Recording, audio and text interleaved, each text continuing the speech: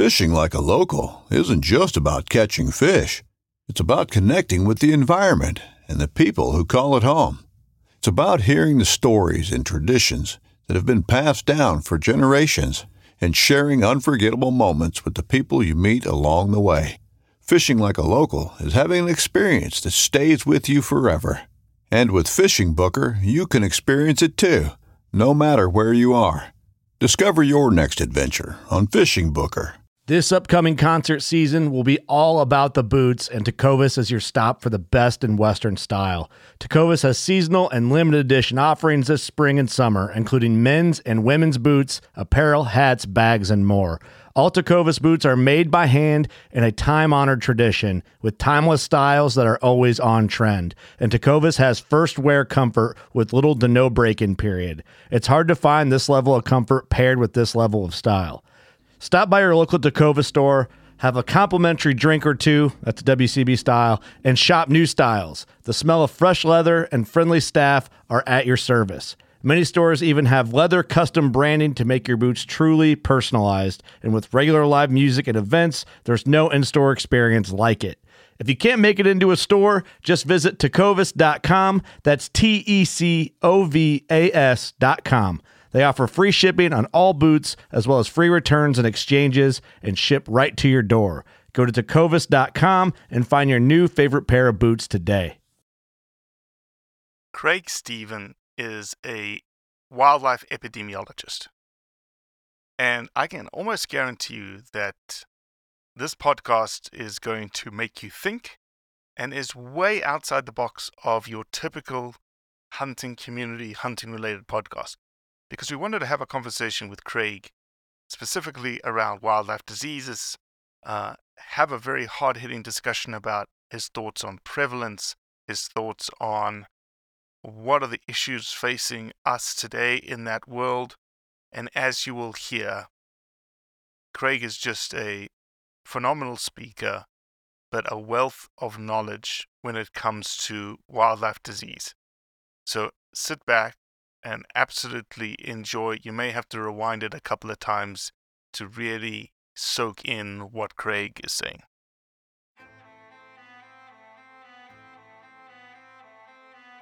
So there's a reason why I started Blood Origins.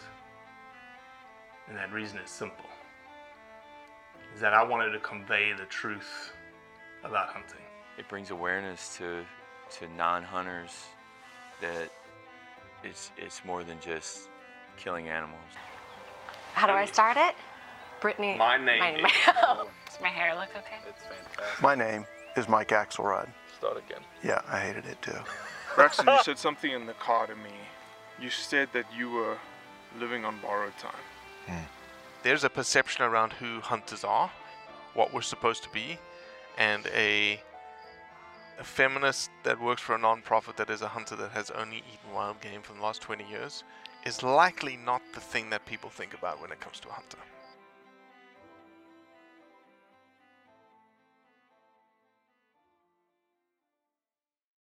You look like you could be playing Fortnite, you know? Never played it. I gave up once my kids were able to beat me on Mario Kart. Then that was my peak of video gaming.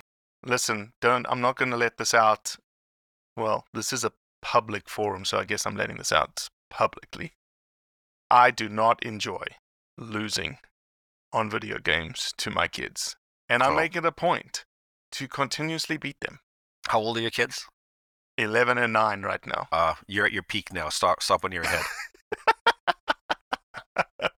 Yeah, that was How my old strategy. are your kids again? 32 and 29. Oh my gosh. Oh man. So listen to an old man. Stop when you're ahead. I don't know. I'm going to keep pushing. I'm going to keep... I don't even try. They're into this whole, Pokemon, Minecraft stuff right now, and Terraria, and it's funny how, the oldest one is not a morning person at all. We'll grump, rip all the time in the mornings. And as soon as his little brother starts talking to him about, Pokemon challenges and Pokemon fights, he, perks up immediately. So I said, Eli, hey, when Elio's having a bad morning, can you just talk about Pokemon and get him going? He's like, yes, I can do that, absolutely. Pokemon's an amazing franchise because my kids were into that when they were Pokemon taught my oldest son to add in the tens of thousands when he was 4 because they had the cards and he had to figure it out, right? And now my grandkids are starting to play with it, and they're 3 and 6. Right? I mean, so that thing's been good. That's got a 40 Who owns that? 40-year span. That's the kick. Exactly. You got to figure out who owns that. Man. Exactly. Where are you coming to us from, Craig?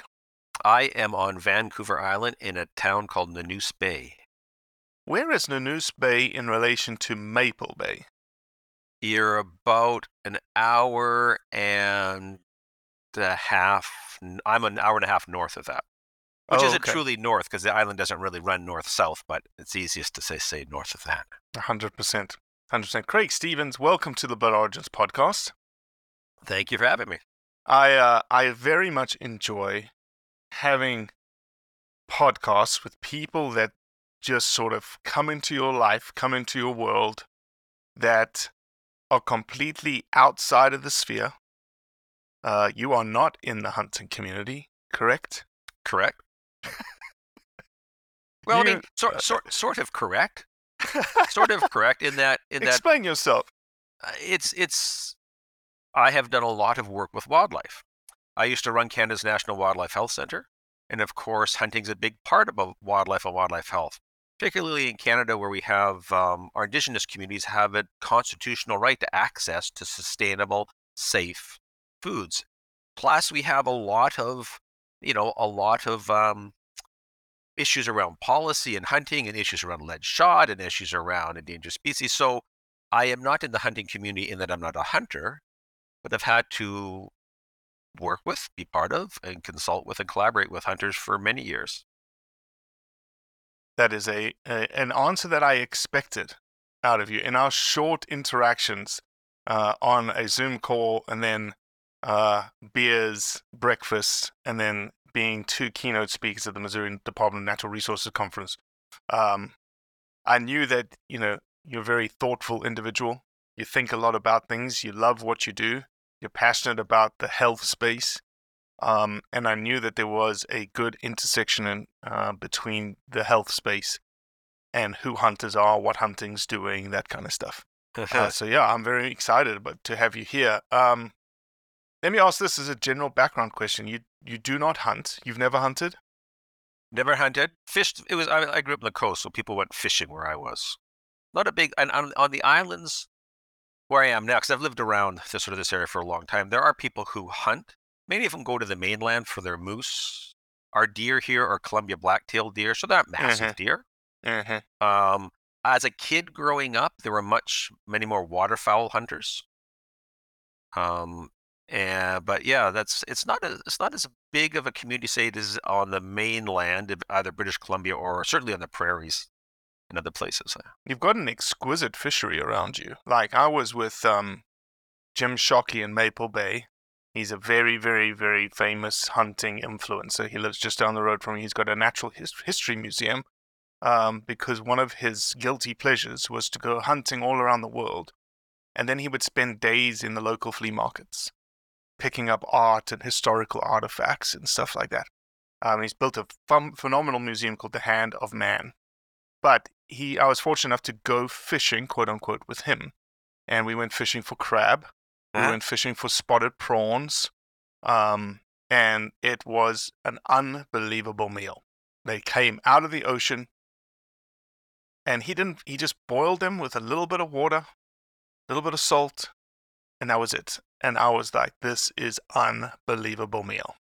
Well, when I first started off, as I think you've talked before, I was a veterinarian in mixed practice for a number of years, and I used to get paid in seafood. Yes, people couldn't afford it. People couldn't afford it, so you give. So that was like a barter trade system. Yeah, why not? But the funny thing, Robbie, is so it reminds me because you were involved in the Gulf of Mexico spill, right? Correct. And I remember hearing Obama said, "We're going to take this back to where it was before the spill," which really wasn't the healthiest ecosystem in the world before the spill. So when you come back and say it's a wonderful fisheries, having grown up on this coast, it's a dying fisheries. So when I was a kid in high school, you'd work the summer in a fishing boat, and you'd have enough. It shows you how old I am. You'd have enough to come back and buy a Trans Am. Wow. Now those fishermen maybe have a couple of days a year they can fish because the stocks are so depleted. Oh, Out in man. the bay, which you can't see just across the road from me, scuba diving. I'd go out there and there'd be wolf eels and rockfish and now they're hard to see. So the fisheries have declined substantially. And then we've got the other problem. So it's all about perspective. I mean, that's why I'm bringing this Have up, they right? declined? Have they declined substantially because of overharvesting or Overexploitation. environmental? Overexploitation. Depends on the species, of course. Some species are doing okay. The crab are doing okay, right? Salmon, we're going to fish them the same way we fished East Coast cod. All right, the economic interest, the cultural interest, they'll outweigh the conservation interest. So we've got overexploitation. We've got a lot of habitat loss. People like houses the same place fish like to spawn, right? So a lot of habitat, a lot of pollution, right? People view the oceans as this pristine environment.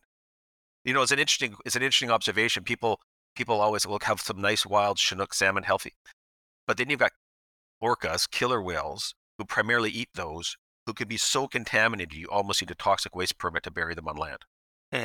So we've got this bioaccumulation. So you got that going on, and now of course climate change. So for example, the river temperatures in some places around here are getting too hot for salmon to survive in. So this is why you're seeing California, Oregon runs disappearing. So it's death by 1,000 cuts, unfortunately. So this is always important because I bring this up because you and I we were at that conservation meeting. What's your baseline, right? And I'm getting to be the old guy who we're talking about grandkids playing Pokemon. That and having lived in an area, you see those changes over time. So what do we try to achieve when we talk about a great fishery? How do we manage that fishery? So for example, here in British Columbia, there's a big push for more salmon hatcheries, because it puts product in the ocean. But boy, you read some of the ecological literature, and salmon hatcheries are not a very good idea. And so it's a challenging question of how you balance out the different demands on that resource, the different perspectives on that resource, and what you manage it to. Because it's sure not the fisheries that when I was a kid growing up. Absolutely not. I mean, the boats, the wharfs used to be littered with fishing boats. Now they're retired people's sailboats. Yep. Right? Yep. Greg, are you seeing the same thing in your experience? Could you sort of make the same analogy for wildlife and humans in the terrestrial landscape, sort of writ large on the global scale? I know that's a big question. It's a big question. I think that. So my view of anything being healthy is it has to have options, right? A healthy farm, the farmer needs to have some money in the bank. A healthy deer has to have some meat on the bones before the winter comes. They have to have genetic diversity in them in case their environment changes. And we've had a history of managing our ecosystem for wildlife for a select group of species, right? So I know a veterinarian in the U.S. who's the non-game veterinarian. Okay. And she says, I deal with species that nobody else cares about. And she has zero money for it. And she has zero, right? Because our focus has been to keep game animals on the land or in the air or in the water. But and in some places that's homogenized some of those ecosystems. Right. But isn't that a circumstance of value? Oh, sure. Humans are putting the value on. They want that species to fulfill a particular desire or a need. They either like that animal or in some cases, it's good intentions. Not gone wild. That's being a bit too. But look at some of the waterfowl. So again, going back to when I was a kid, I've seen many more swans now coming back, and that's because people have worked to conserve them. On the flip side, though, you look at snow geese and mallard, and they're just, of course, the farmers' fields get destroyed with them on their southern migration because the numbers have just skyrocketed. Because Ducks Unlimited have done a really good job in getting ducks back, and other groups like that. But it goes back to what we were saying when we're doing this conservation. When's it good enough? When's it now unintended consequences of having too many on the land now because those ducks and geese now what's the association between burgeoning number of ducks and geese, fragmentation of their habitat with agriculture, pollution stresses, and all this avian influenza issues we're having around the world right now because we know waterfowl are natural hosts.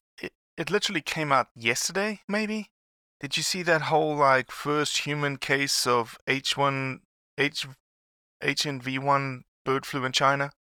I think I'm it's, messing I think it it up. might have been Taiwan. I saw one, I think, last week. Yep. It's not the first bird flu case, but of this Okay. particular circulating strain, right? Because the influenza virus is a very plastic virus.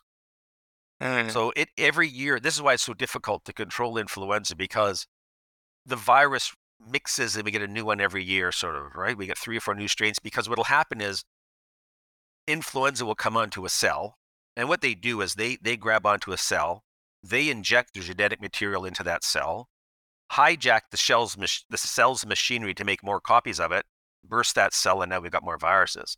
But when 2 different types of flu get that, your genetic material mixes, and now maybe we have a whole brand new one. All right, so now we're talking about this particular. And that's common practice. It depends on the virus, right? But flu's very good at that, and it does it routinely. And this is why right now it's this particular subset that people are worried about, because so flus normally are in waterfowl, wild waterfowl, and usually doesn't do much to them. In fact, you tend to find it in their intestinal tract more than in their respiratory tract. And ducks do this interesting thing called cloacal drinking. So the cloaca is where their reproductive and urogenital tracts open, and when they sit on cold, when they sit in the water, they'll suck some water up. So they're in fact exposing themselves that way instead of breathing it in, and they go around. But occasionally then that will spill into poultry or other animals that modify it, and then some might have a strain that gets to a person. Most of them don't. Most of the bird ones have like the bird one. But now we're seeing this spill across species. And so why people are worried about this particular avian influenza is we're seeing more dead wild birds, which we usually don't get, including birds of prey, waterfowl, crane, stork, all over. We're seeing mammals getting the same one, wild mammals. There's been fox cases and seals cases. And then it gets into people. And the concern is, humanity hasn't evolved necessarily to routinely get exposed to the bird strains. And if we have a bird strain that now can affect mammals, I mean, when everybody's talked about COVID. Prior to COVID, the big pandemic was going to be a coronavirus or influenza, like an H1N1 in the or some combination. Combination. So, and so this is why I think people are worried about cases. Now, we have had human cases of bird flu in the past, and they were some of the first ones ever recorded, not ever occurred, right? And now we've got the same issue because this particular avian influenza is costing the poultry industries billions of dollars around the world. Well, Craig, isn't what you just said a symptom of today's society, recorded versus has ever occurred? Well, as our technology gets better and better, we're able to look at things easier and easier, right? And faster and faster. So again, years ago, I was looking at an outbreak in a community of a waterborne disease. Because I was an epidemiologist. And when I went to vet school, you used blood agar plates, right? And you looked if it was catalase this and oxidase that, and you put drops of stuff on it, and then you what your taxonomic key. When I was doing that outbreak in the watershed, we can now subtype them based on certain chemical tests you could do. Now you can do them in, this micromolecular, right? So we can see differences amongst those groups. That's the same as, in taxonomy, as any sort of taxonomy. Now, did it matter that the community had a Campylobacter outbreak, or Campylobacter jejuni outbreak, or Campylobacter jejuni serotype 1, or Campylobacter jejuni serotype, you get finer and finer details. They help you trace things better, and they help you document things better. Now, in terms of control, the simple thing was we had to make sure that the water safety, the water source was protected, right? So in some ways, it helped us to try to identify and trace down where it was. But in other ways, you can get by with a lot of basic principles of proper hygiene, proper health, all these sorts of things, right? And we sometimes get lost on those actions as we try to chase things further and further and further. These transmission mechanisms you just talked about for water, one that I remember dealing with avian influenza, and I don't know, I think it was last October, potentially, as waterfowlers were trekking north out of America into Canada.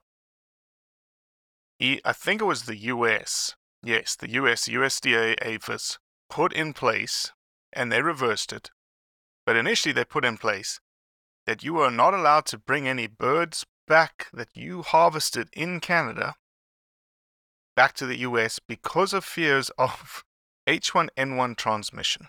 Mhm.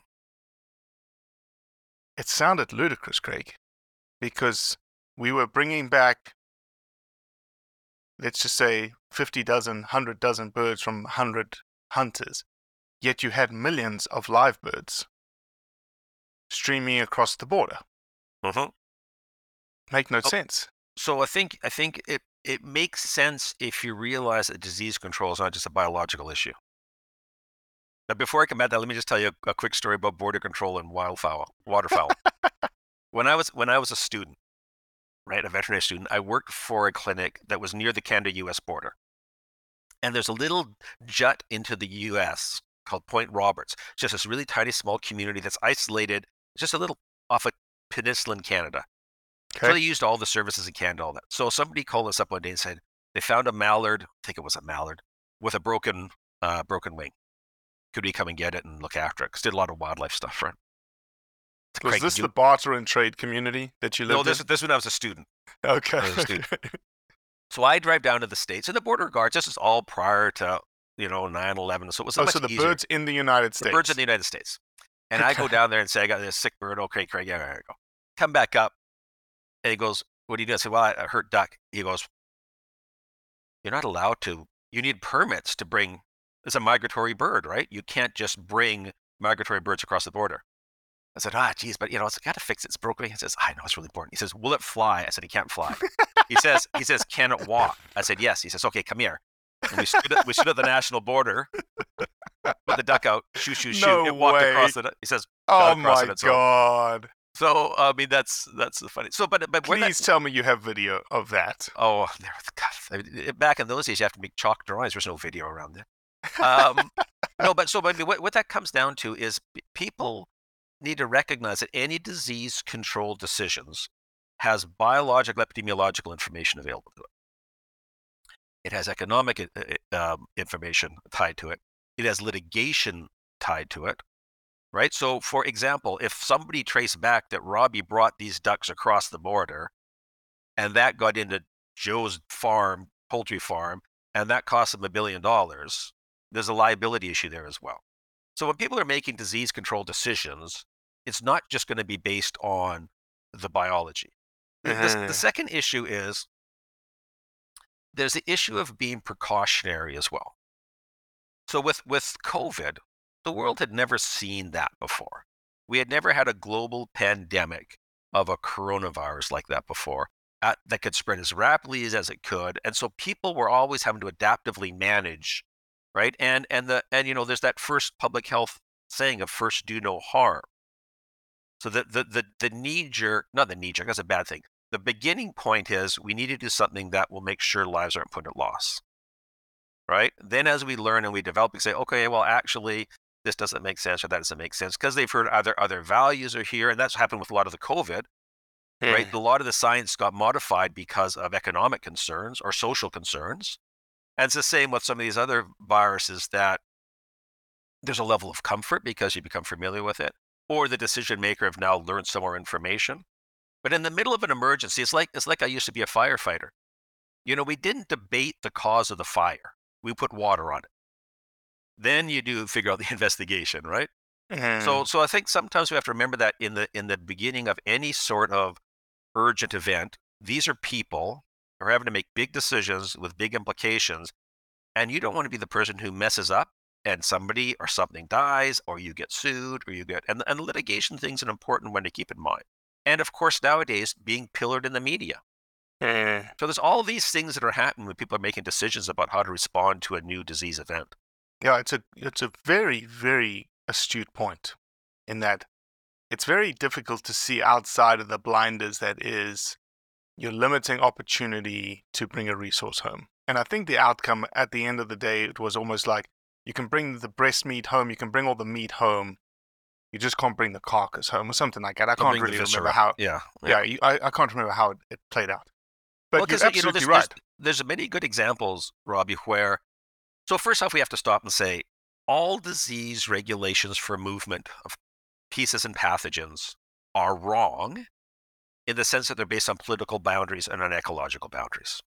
Correct. Right? So North America should have an integrated wildlife health regulatory regime for any species that cross border, which are fish and migratory waterfowl and border animals, the raccoon that lives on the border of New York and Ontario, right? So and then we've got interstate regulation. And those political boundaries are entirely artificial. They were not designed for the movement of animals. They were not designed to think of their conservation, of their health, of their management. So right away, we were putting this huge artificial structure onto a system that's going to be illogical for its management, right? And so, but we know, for example, foot and mouth disease, Uncle Jimmy went back and visited his friends in Europe where foot and mouth disease brings the sausages back. It's just my sausages. You have a massive outbreak of foot and mouth disease. That happened in Canada many years ago, right? So we have that right now. African swine fever is a huge issue that's having big implications on the pork industry. It's going to have implication for wild pig management, and that easily moves with foodstuffs across borders. And the problem is, even if the political boundaries are artificial, if it's in Canada, then the Canadian government they have to spend resources to fix it. Their trade gets shut down there because everything falls. Yeah, in there's that, massive implications. right? Yeah, and that's so you have to guard your borders in the sense of once it's here, it's your responsibility to deal with it. Yep. Yeah, the litigation risk. If anyone's ever been sued or has been threatened to be sued, you know what that feels like. It's just... And it's not just even, litigation is part of it, but it's, you're a government agency and here's your budget. Yeah. And all of a sudden, I've got to spend this much more because I have this outbreak to deal with. That means everything else will fall by the wayside because my budget's now blown for the year. So there's a resource issue, even if we're not worrying about litigation, right? And there's the fact, so right now, when even though avian influenza, you can zone it, many countries will immediately say, shut the borders until you can prove it's safe. So Canadian farmers, U.S. farmers, not only have they had farms depopulated, but some countries stopped trade. Yeah. So this was a big issue with, for example, elk farming and CWD. Right? Countries were banning all Canadian. It was antler velvet export. Okay. Until you can prove that the antlers couldn't transmit the disease, because sometimes that protects their own market. Right, so you can't right now internationally. There's the WTO, World Trade Organization, has all these rules about how you can and cannot use disease to prohibit the free movement of animal products or animals. And there's all sorts of rules, and countries are members of the World Organization for Animal Health, and they follow those rules, but they still use it as an advantage for trade. Yeah. Even if it gives their country, 6 months as this works through the WTO process. Oh no, you're right. Oops, we were wrong. Bring your eggs in. Right. So there's this political aspect to disease management, because remember, animals still are commodities. On the world sector, they're commodities. Craig, do you believe that the prevalence of wildlife disease is increasing? Let's take away the idea of that we're a more connected world, we're a more educated world, better technology. I know those are really large confounding variables. But are we seeing more human-wildlife disease interactions today, just simply because our population is much bigger? Well, you asked two different questions there. You asked about interactions and prevalence. Let's talk about interactions then. So my old mentor told me interesting things happen at edges. Edges of time, like seasons. Edges of space, like a farm and a forest interface. We have increasingly gone into where wildlife was. Suburbanization, industrialization, logging, mining, right? So we've created new road networks. Very interesting work about how wolf and moose predation has changed because of roads built for the oil and gas industry and allows different movement patterns. So we have created a larger number of interfaces, and our population has grown exponentially.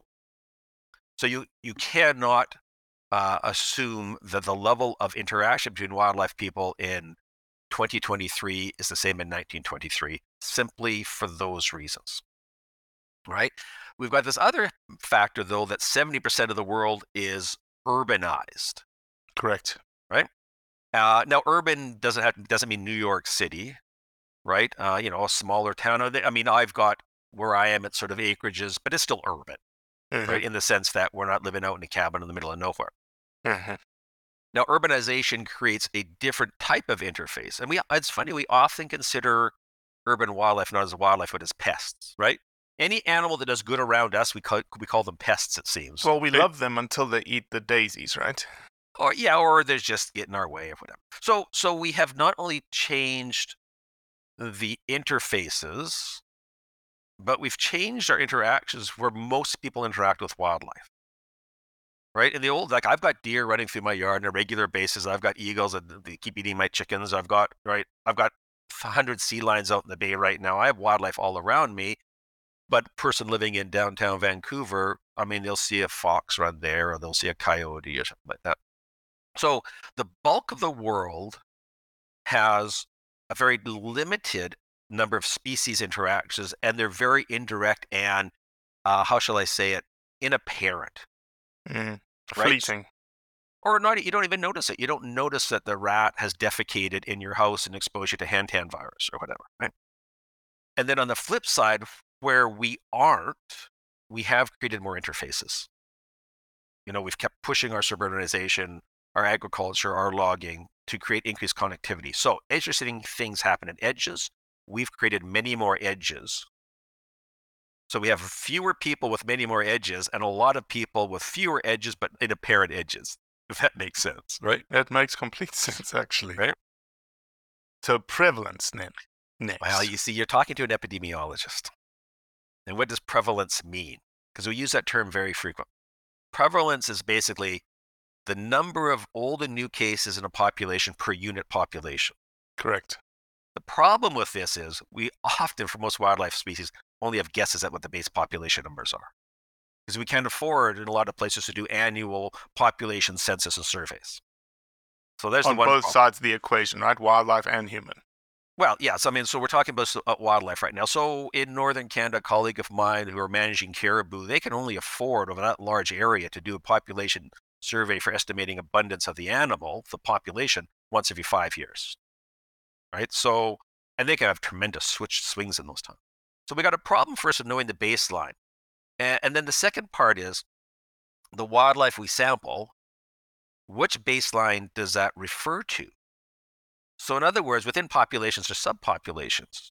So it's like estimating the prevalence of, let's go back to influenza, in Nanoose Bay where I live, using the Canadian human population as my base population. Well, no, I should use the number of people that live in Nanoose, 5,000 people. Right. So that's another problem. Then the third problem is, to estimate prevalence, you have to have a system that's most likely to catch the cases.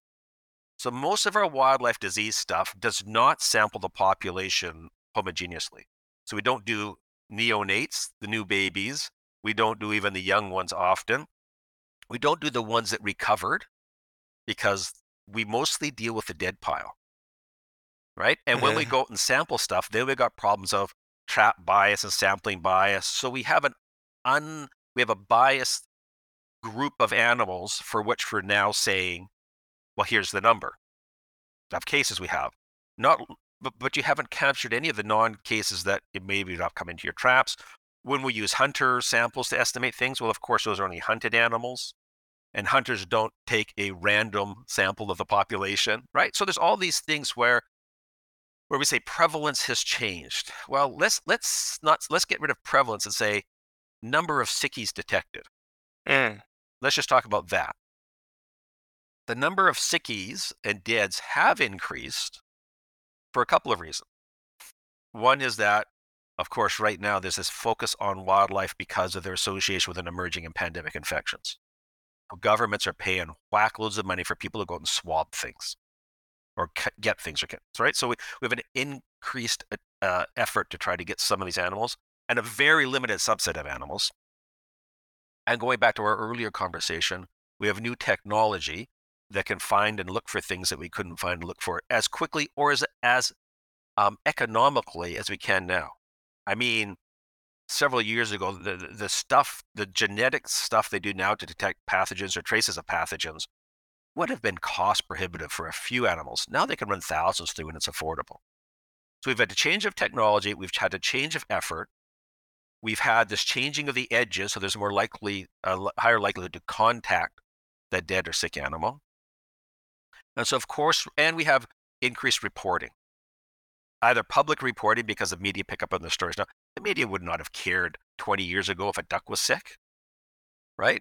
Now a duck with influenza makes front page news. So we have a number of factors that can change our perspective of what's happening with wildlife disease.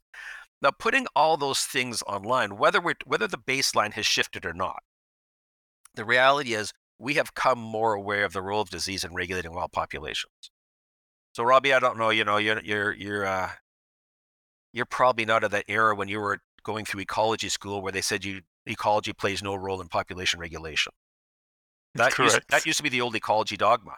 It was a density-dependent regulating factor. When the population got too high, disease took them back down to carrying capacity. Don't worry about disease. That was the mantra for wildlife diseases for many, many years. So wildlife disease was almost a curiosity more than a management concern. But now we see things where populations are impacted. World amphibians, the frogs have just almost disappeared.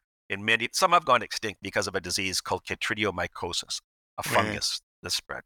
We've seen Tasmanian devil populations crash because of a viral spread cancer that they get.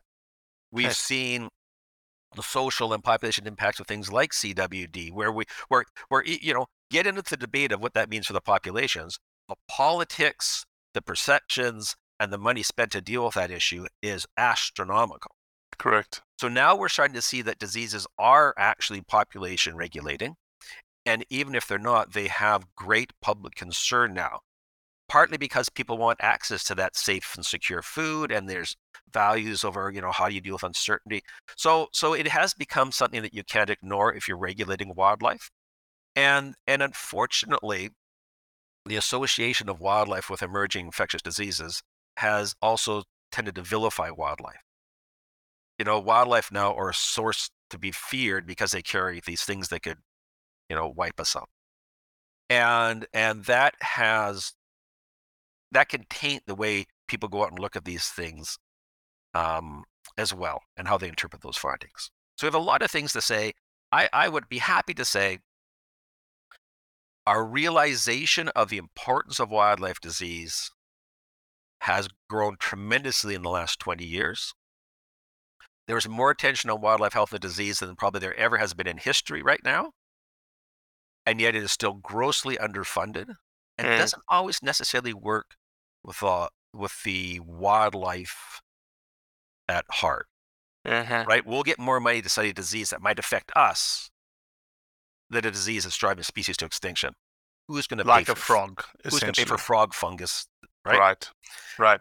But if it affects something we value, we'll put money into that. Right. Craig, in your position as an epidemiologist, obviously dealing with a lot of wildlife disease issues around the world, what, in your opinion, and I know this is a tough question and I'm posing it to an academic and you're not allowed to say it depends, okay?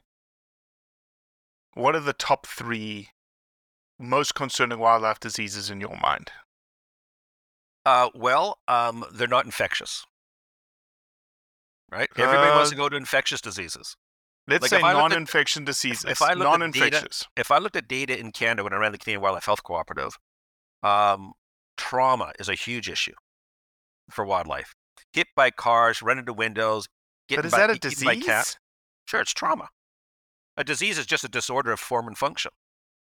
Right? Okay. So I bring that up because the narrative right now is when we talk about disease, we talk about infectious diseases.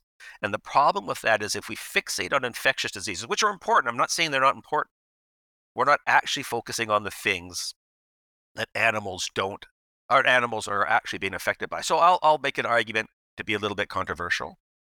The most important disease, malnutrition. And I say that because we're destroying the habitat that they need for their food. Right? In a lot of places, habitat destruction is a huge threat to wildlife right now. Say again the definition of disease. Disease is something, form and function? An abnormality in form and function. An abnormality of form and function. So a broken arm is an abnormality in your form. Diabetes is an abnormality in your function, right? So the other thing, Robbie, to remember. So how is, do we struggle? Like I would struggle. Like I'm struggling in my brain right now, right? I get I get diabetes being a disease. I do not get. I don't see a broken arm as a disease. Yeah, that's just because of the way we frequently use it. But you Okay. know, in the heart or the general definition of it, that's what it is, right? Okay. When I was going through university, God, I tell my stories like I'm a really old man now. It's getting bad. Getting bad, right? Back in my day, so I was in university in the 80s, right? We were all going to die of pollution and nuclear war. Mm. Okay, you know, the ghost of Rachel Carson was still to be heard. Apart from plastic, you very, very rarely see a story about pollution and wildlife. But the world's no less polluted than it was in the 80s. So these disease things come in fads, right? And it's what's facing us today right now. So surely there's an interaction between the fact we're making things more polluted and they're more susceptible to some of these infectious diseases, right? People are worried about eating a insert whatever wildlife because I might get salmonella, but they're not talking about the dioxins. The story I was talking to you about salmon earlier, about being hugely contaminated, right? So a disease du jour by that, but what I mean by our attention, well, I'll put it back. I've discovered a new disease. Here's my new disease. It's called apocalyptic attention deficit disorder. Okay? Or global collective amnesia. We have a society, have a history of finding a problem, getting freaked about the problem, investing time and money in the problem, and then we get used to the problem, and then we don't really do much more on it, and then we move on to the next problem, even if the first one's still there, right? So we got really worried about pollution. We spent lots of money understanding how pollution causes harm and the mechanism of pollution, and then it's sort of like, there's pollution, and yeah, I guess it's here, and then something else has come up now, and funds shift. We are on an infectious disease. So when I went to do my PhD in epidemiology, I was advised not to do infectious diseases because the war on infectious disease was won. It was the era of chronic diseases, and which is true of people. I mean, we die more of chronic diseases than infectious diseases, right? We die of diabetes and obesity. I used, when I was, like I said to you, when I was on the fire department, a lot of what we did in a rural area was medical. I never put anybody on the back of the ambulance with an infectious disease. It was always self-abuse through too much smoking, too much drinking, obesity, right? All these sorts of things. So we tend to have this problem of, and wildlife is very bad for that. Wildlife disease, the history is, here's a disease. Man, that's a bad disease. Look at that disease. We should understand where it's moving. Let's do surveillance. Set up a system to watch it track across the land. And then we start studying in more and more detail about, maybe this is how it causes the harm. And then it does this way. Here's the mechanism of it. But because there are very few things that we could do about it, we just tend to do that. And then after a while, of course, the funders go, well, you're just telling me it's on the land. And so what are you going to do? Because if you think of any population, there's only a few things you can do to control the disease. You can kill everything, right? Yep. Mass cull. You can test and slaughter. You can vaccinate. You can vaccinate. You can treat everything with some drugs. You can manage their environment. You can manage your way we interact with them. You can quarantine and isolate them. So we think about wildlife. Mass culling can be very effective. Get rid of everything that's susceptible in the area. Things can spread. Way you go. Well, that's often socially unacceptable now. Is often bioecologically unacceptable, particularly with rare and endangered species. Selective slaughter. You have to be able to access and test everyone in the population with a reliable test.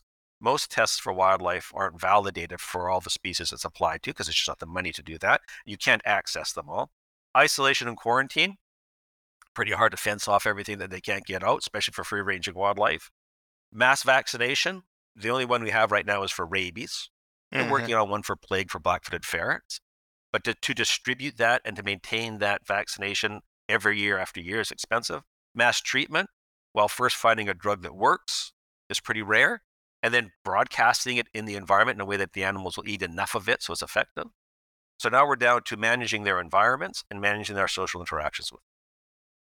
So you can see that when the wildlife health world has come from this very biomedical perspective, what we're really talking about here is social policy, environmental management, habitat protection, which hasn't been historically in that toolbox.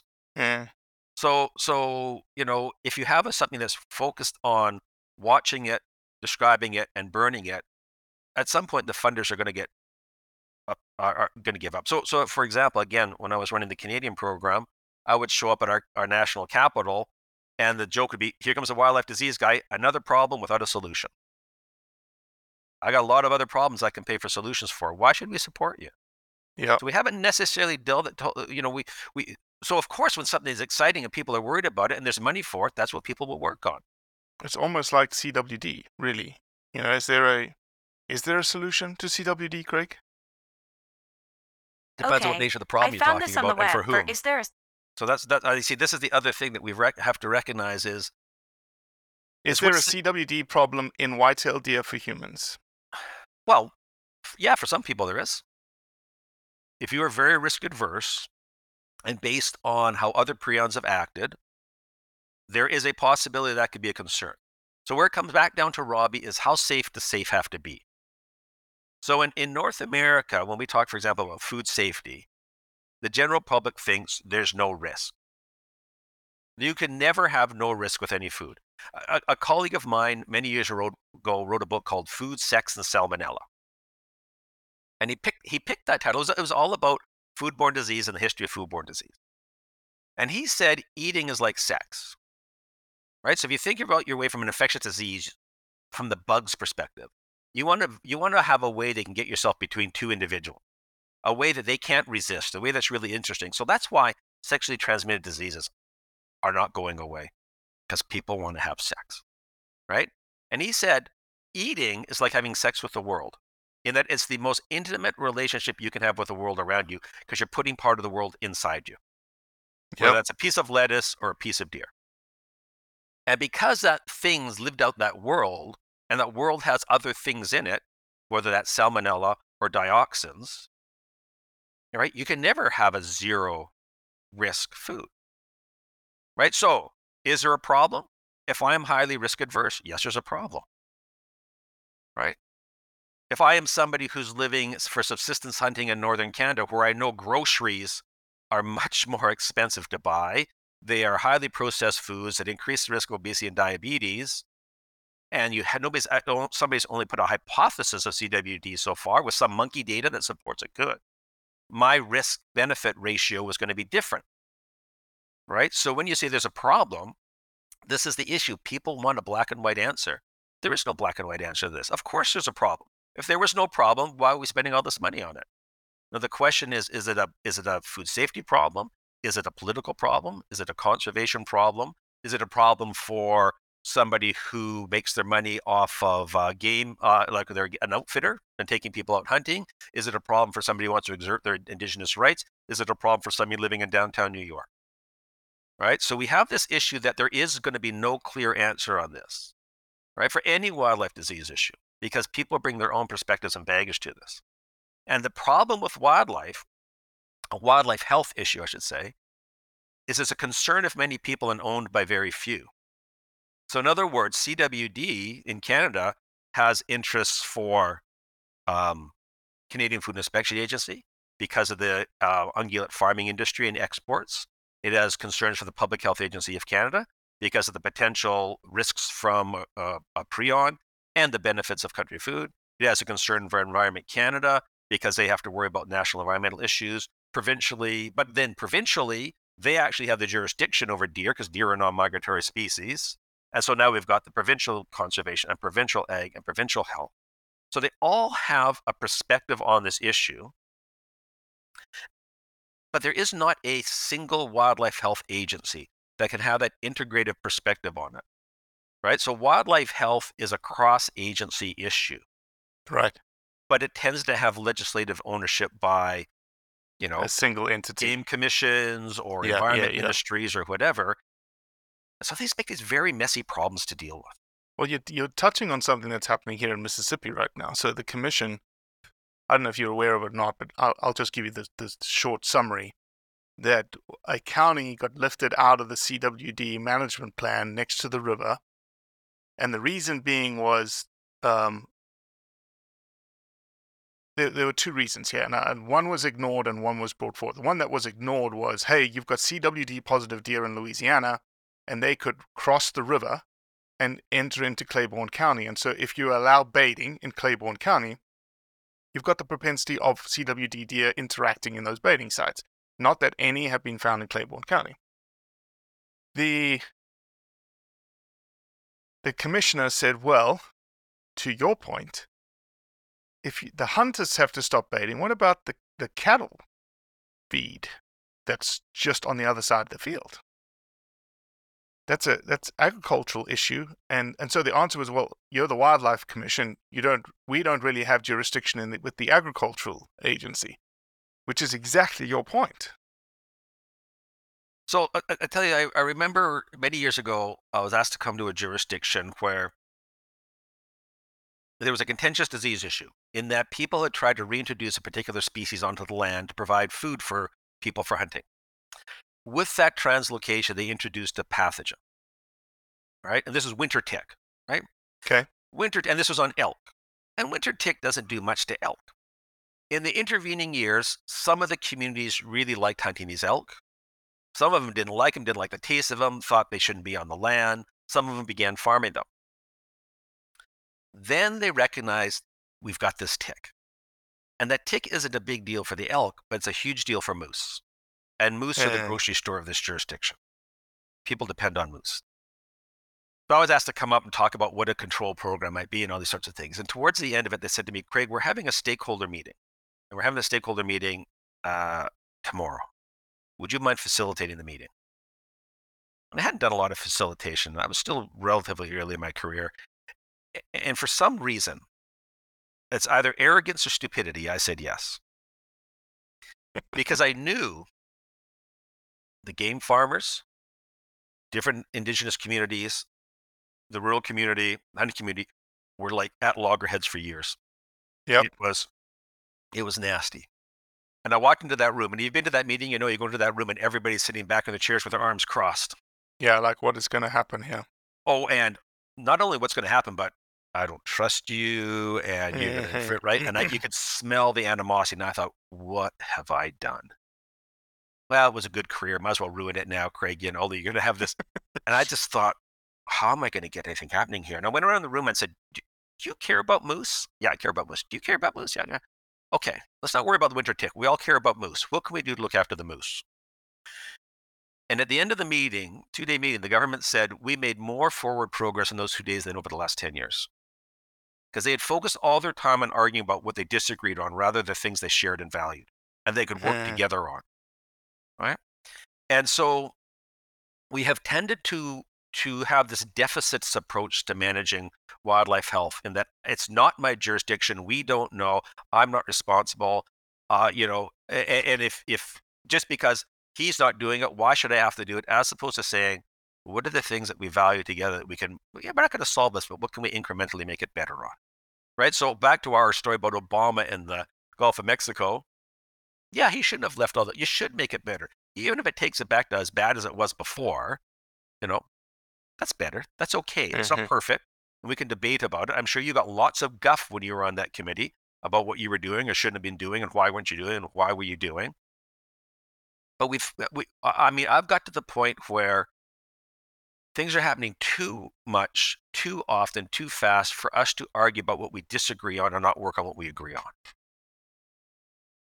I mean, an example for that up here is the salmon farming industry. I've been very involved in environmental impact assessments of the salmon farming industry, including one of the largest royal commissions ever held in Canada. And I can remember after the first one I did, and of course, I'm just doing the health issues, right? They had the executive director of the Salmon Farmers Association and somebody from an environmental NGO group on a phone-in radio show. And of course, I'm paraphrasing. But I'm going to paraphrase to say they said on this, they were talking about my part of the report, that they agreed on 70% of the recommendations I made. And then they spent the last 15 years arguing about the 30 and not acting on the 70. Right? right? And I think that's those two stories are very symptomatic of what we're doing in wildlife, because we're not managing the health of wildlife. We're arguing about the causes and blame for a disease. Well, Craig, isn't that just sort of writ large in anything that we're doing today in society today? Hunting, like you're not in the hunting world, but that is the hunting world. You just like, I think we can all agree about 70% of the time, but we are at tooth and nail fighting over the 30% or 15% or whatever small percentage it is that we disagree about. Well, yeah, I mean, we won't get into a podcast about global political changes, but I think part of it comes back down to training of guys like you and me in science, because we are trained to be critical and we are trained to describe deficits and harms and problems. So when I teach students how to critically review the literature, as an epidemiologist traditionally is find all the fatal flaws in the paper. I tell my students every study has a flaw. The challenge is what useful information can you take from it despite the flaws, right? So the authors thought there was some use, the editors thought there was some use. What can you confidently take away from this? And that's a very different approach to thinking about these sort of things, right? So part of it is we've had this history of finding problems, describing problems, assigning blame. Then we add on top of it that because wildlife is a public good in most places, certainly in North America, it's the government. As opposed to, no, it's actually a public good means we all have a role in trying to work to keep things healthy and work together on that. So I can't do anything. It's the government's job. I mean, it's the same thing we're having with climate change right now. Well, the government has to fix us. Well, a public good doesn't mean the government's the only one. It's the public. And so we've had this view of that started to create us and thems as opposed to we's. Wildlife is a we issue, not an us and them issue, right? Craig, are you, and again, this may be a loaded question, as most of my questions have been today. It's almost like, to put a finer point, are you optimistic about wildlife health, human interactions as we move forward as a human race? It depends on what day you talk to me. So it's interesting you use the word optimistic. I've had a... Because that's what society needs. Like, well, but this we don't look at that lens that way. But there's a difference between hope and optimism, right? What is that difference? I'm very hopeful that my grandkids will hear the spring chorus. I'm very hopeful they'll be able to go out there and see those sea lions. I'm very hopeful for that. So hope means it's like your favorite football team, right? And they just never win because they don't have the money. They don't have a good coach. Their quarterback's injured. All these sorts of things. But every year you're hopeful because that's your team. Optimism is, they got a new coach. The quarterback's better. I've got information to say it's possible now. So do you have information that it's possible that wildlife health in a human context is going in the right direction? I have signals that it could. Okay. Because you got me in a good day. Nice. Right? I like it. So my fundamental fear is other interests will exceed those of the wildlife's interests. So I'm a great believer in something that I call interspecies and intergenerational health equity. Right? So that's a nice academic term. But what I mean is actions to keep one species healthy, even if it's us, should not come at the cost of other species or other generations' ability to be well. Okay? But that's not how we work. We fundamentally have worked to increase the capacity for people to consume at the expense of other generations and other species. So my pessimism comes from, I don't see that political change happening quickly, right? Because governments tend not to act until a specific economic interest is happening or a specific interest group is affected. And we see that all over the climate change issue right now. I mean, so that's a problem. But my optimism comes that I am increasingly seeing the upcoming generation going, well, no, we actually want to be able to have access to things in the future. And to do that, we have to protect the things they need to be well, right? So you can't, so we're starting to see in the wildlife health community a shift from what's that and how does it cause harm to how do we reduce the risks so they don't get sick? And how do we protect the resources so they can stay well? That conversation is starting to happen, because the problem, good. Robbie, is the issues are coming at an unprecedented rate, because we've never been more connected socially. We've never Correct. we don't have an environment that's been changing faster. So it's going to be an unpredictable, uncertain future. We're going to be surprised. And the only way you can deal with that is to keep things well.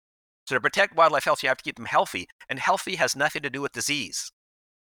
Healthy means I can access the needs for daily living: food, water, shelter, security.